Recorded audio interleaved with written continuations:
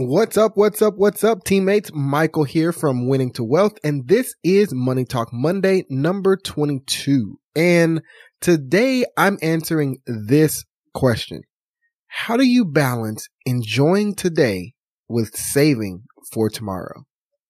And it's a tough question, right? Like, you want to set yourself up to reclaim your time, have a great retirement, and enjoy those later years in life without having to struggle. But at the same time, like, your kids are only going to be young once, right? And the truth is, who knows if you'll even be alive or in good enough health to actually do all the stuff you're putting off until retirement. So what can you do to ensure that you have a little bit of balance, that you're prioritizing the future, but also taking care of and enjoying the today? Well, let's talk about it.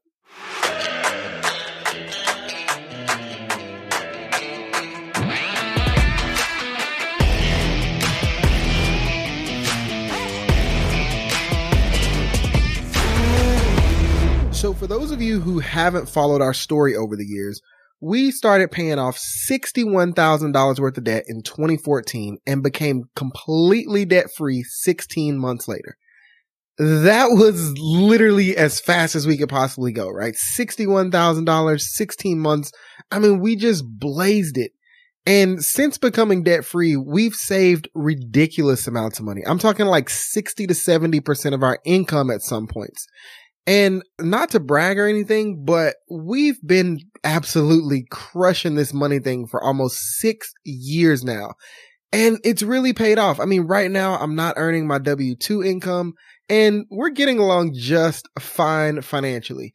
But even with all of that, we've had some incredible life experiences too. I mean, I've sat courtside at NBA games. We take 3 to 4 vacations every year. And we even paid to bring my niece along when we took our daughter to Disney last summer.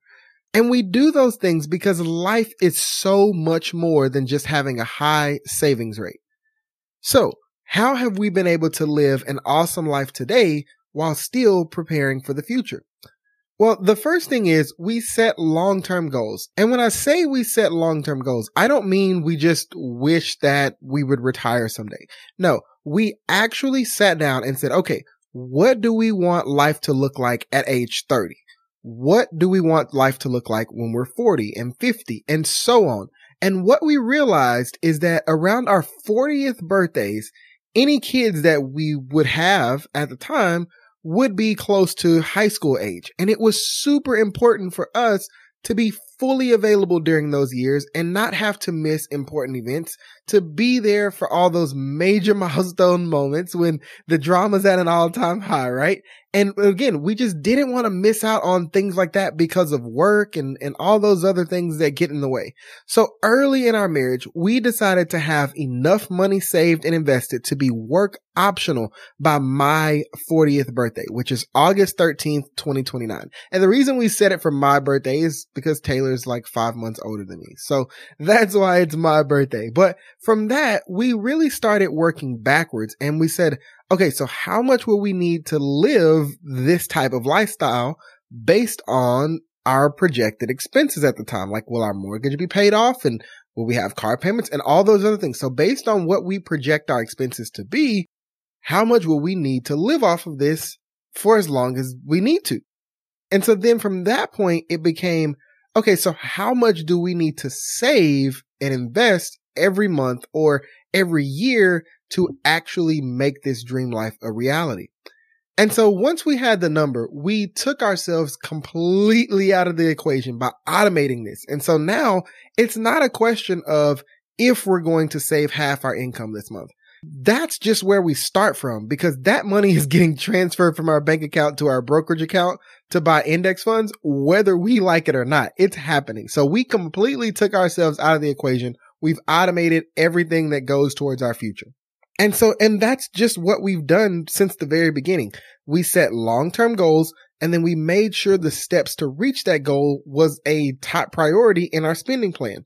But then there's today, right? Like, we have a 2-year-old, and She's hitting these incredible milestones, and it seems like every day just goes faster and faster and faster.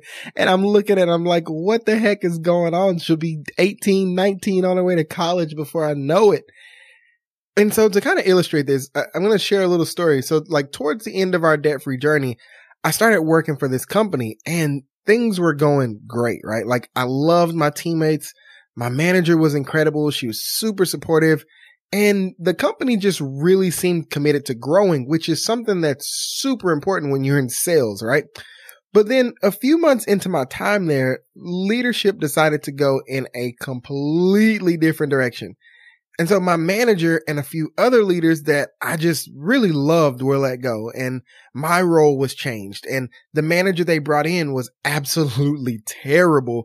And it got to the point where I really just hated working there every single day. And it wasn't just at work. Like I would bring that negative energy home. I was complaining about everything. I had a really short temper and just all these things because I was going to a place that I just hated going to for 8 hours a day.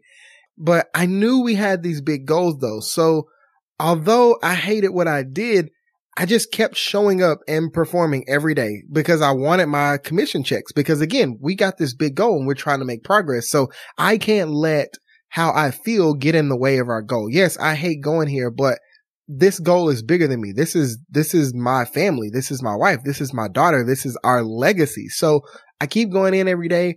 I'm still hitting my sales goals. I'm still hitting all my numbers and everything, but I'm absolutely miserable, right?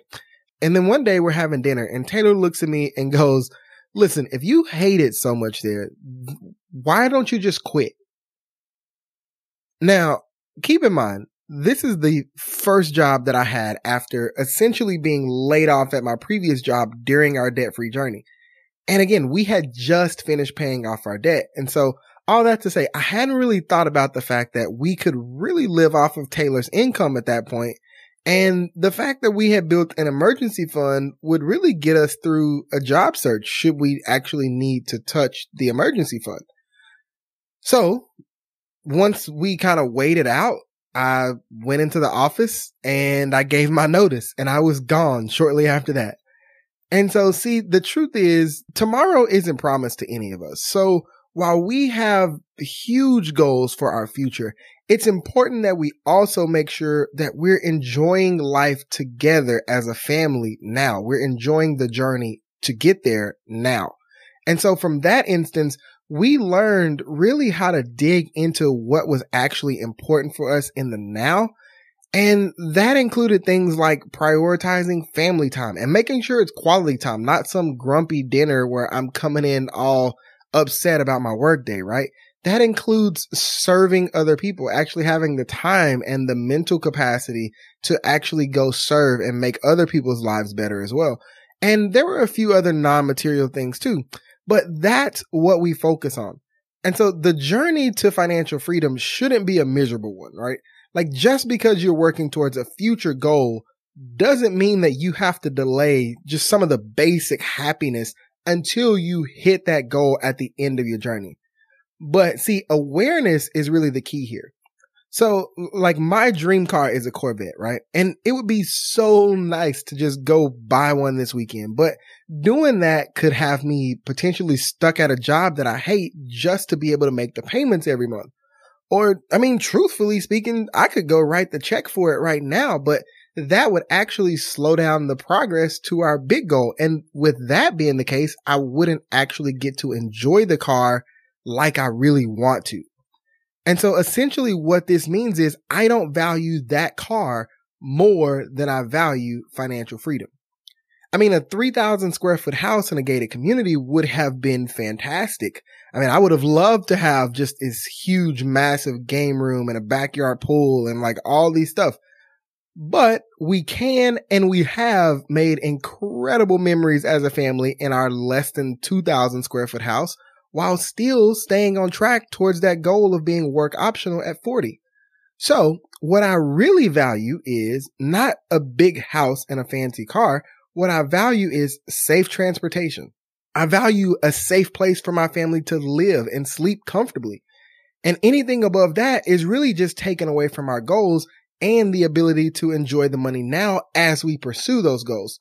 So see, just making those two choices, to not buy the car or that McMansion, right, has really freed up so much of our income that we now get to spend money and time traveling together, right? We get to catch live sporting events and concerts together, and just so many other things that we actually value, not things that society says that we need in order to look successful.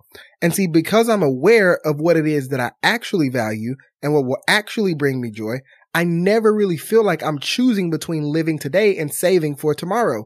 I'm always spending money on things that I value, whether that's an investment of some kind or it's a nice getaway with my wife that helps us connect deeper and relax together.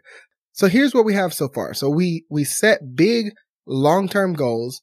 And then from that point, we create the savings plan that's required to reach those goals. And then from there, we get in tune with what it is that we actually value. And we use what's left after investing for our future to spend like crazy on the things that we actually value today. And again, you can see that I'm literally always using money to enhance my life according to my values. So again, whether that's investing for early retirement or whether that's something simple like always getting the dessert if it intrigues me when we go out to eat. Yes, I am that guy. I get the dessert. And that's because, again, growing up, I didn't have that option. So I love the fact that now if I see something and I'm intrigued by it, I want to try it, I get it. That's something I value doing. Now, practically speaking, this changes from time to time. So as I mentioned in the beginning, we were saving 60+% of our income. This year, our income has been significantly more, but we are only saving around 50-ish or so percent, which is still more than the old 60%, right? Now, could we save more and reach our goal faster? Absolutely. But what thing that we value would we give up to make that happen? And would it be worth it? Right? That's the question that we have to ask ourselves. So this year we had intentionally carved out more money for date nights, right? We set money aside for one-on-one dates out with our daughter to ensure that Taylor and I both have our own unique relationships with her, right? We were willing to spend a ridiculous amount of money to go on this big 7-day trip with the rest of my family.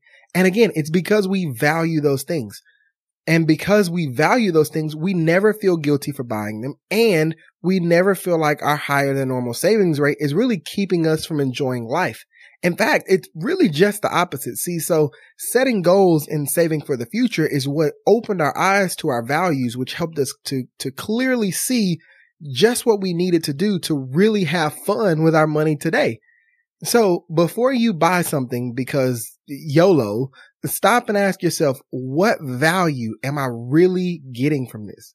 Now, sometimes the answer is a ton of value and you just go ahead and make the purchase. Other times the answer is it's just not enough. And so you put whatever it is back on the shelf. But again, that starts after you draw that line in the sand and you declare just how much you need to be putting towards your goals and automate that process. So to wrap this up, if you enjoyed this episode, be sure to subscribe and leave a 5-star review. And if you're wanting some practical steps you can take to start increasing your savings rate so you can start working towards financial freedom, head over to winningtowealth.com/playbook and download my free book. Again, that's winningtowealth.com/playbook for my free book that's going to give you some practical steps that you can take to increase your savings rate. But that's it for this Money Talk Monday. So until we talk again, keep racking up those wins one at a time. We'll talk soon.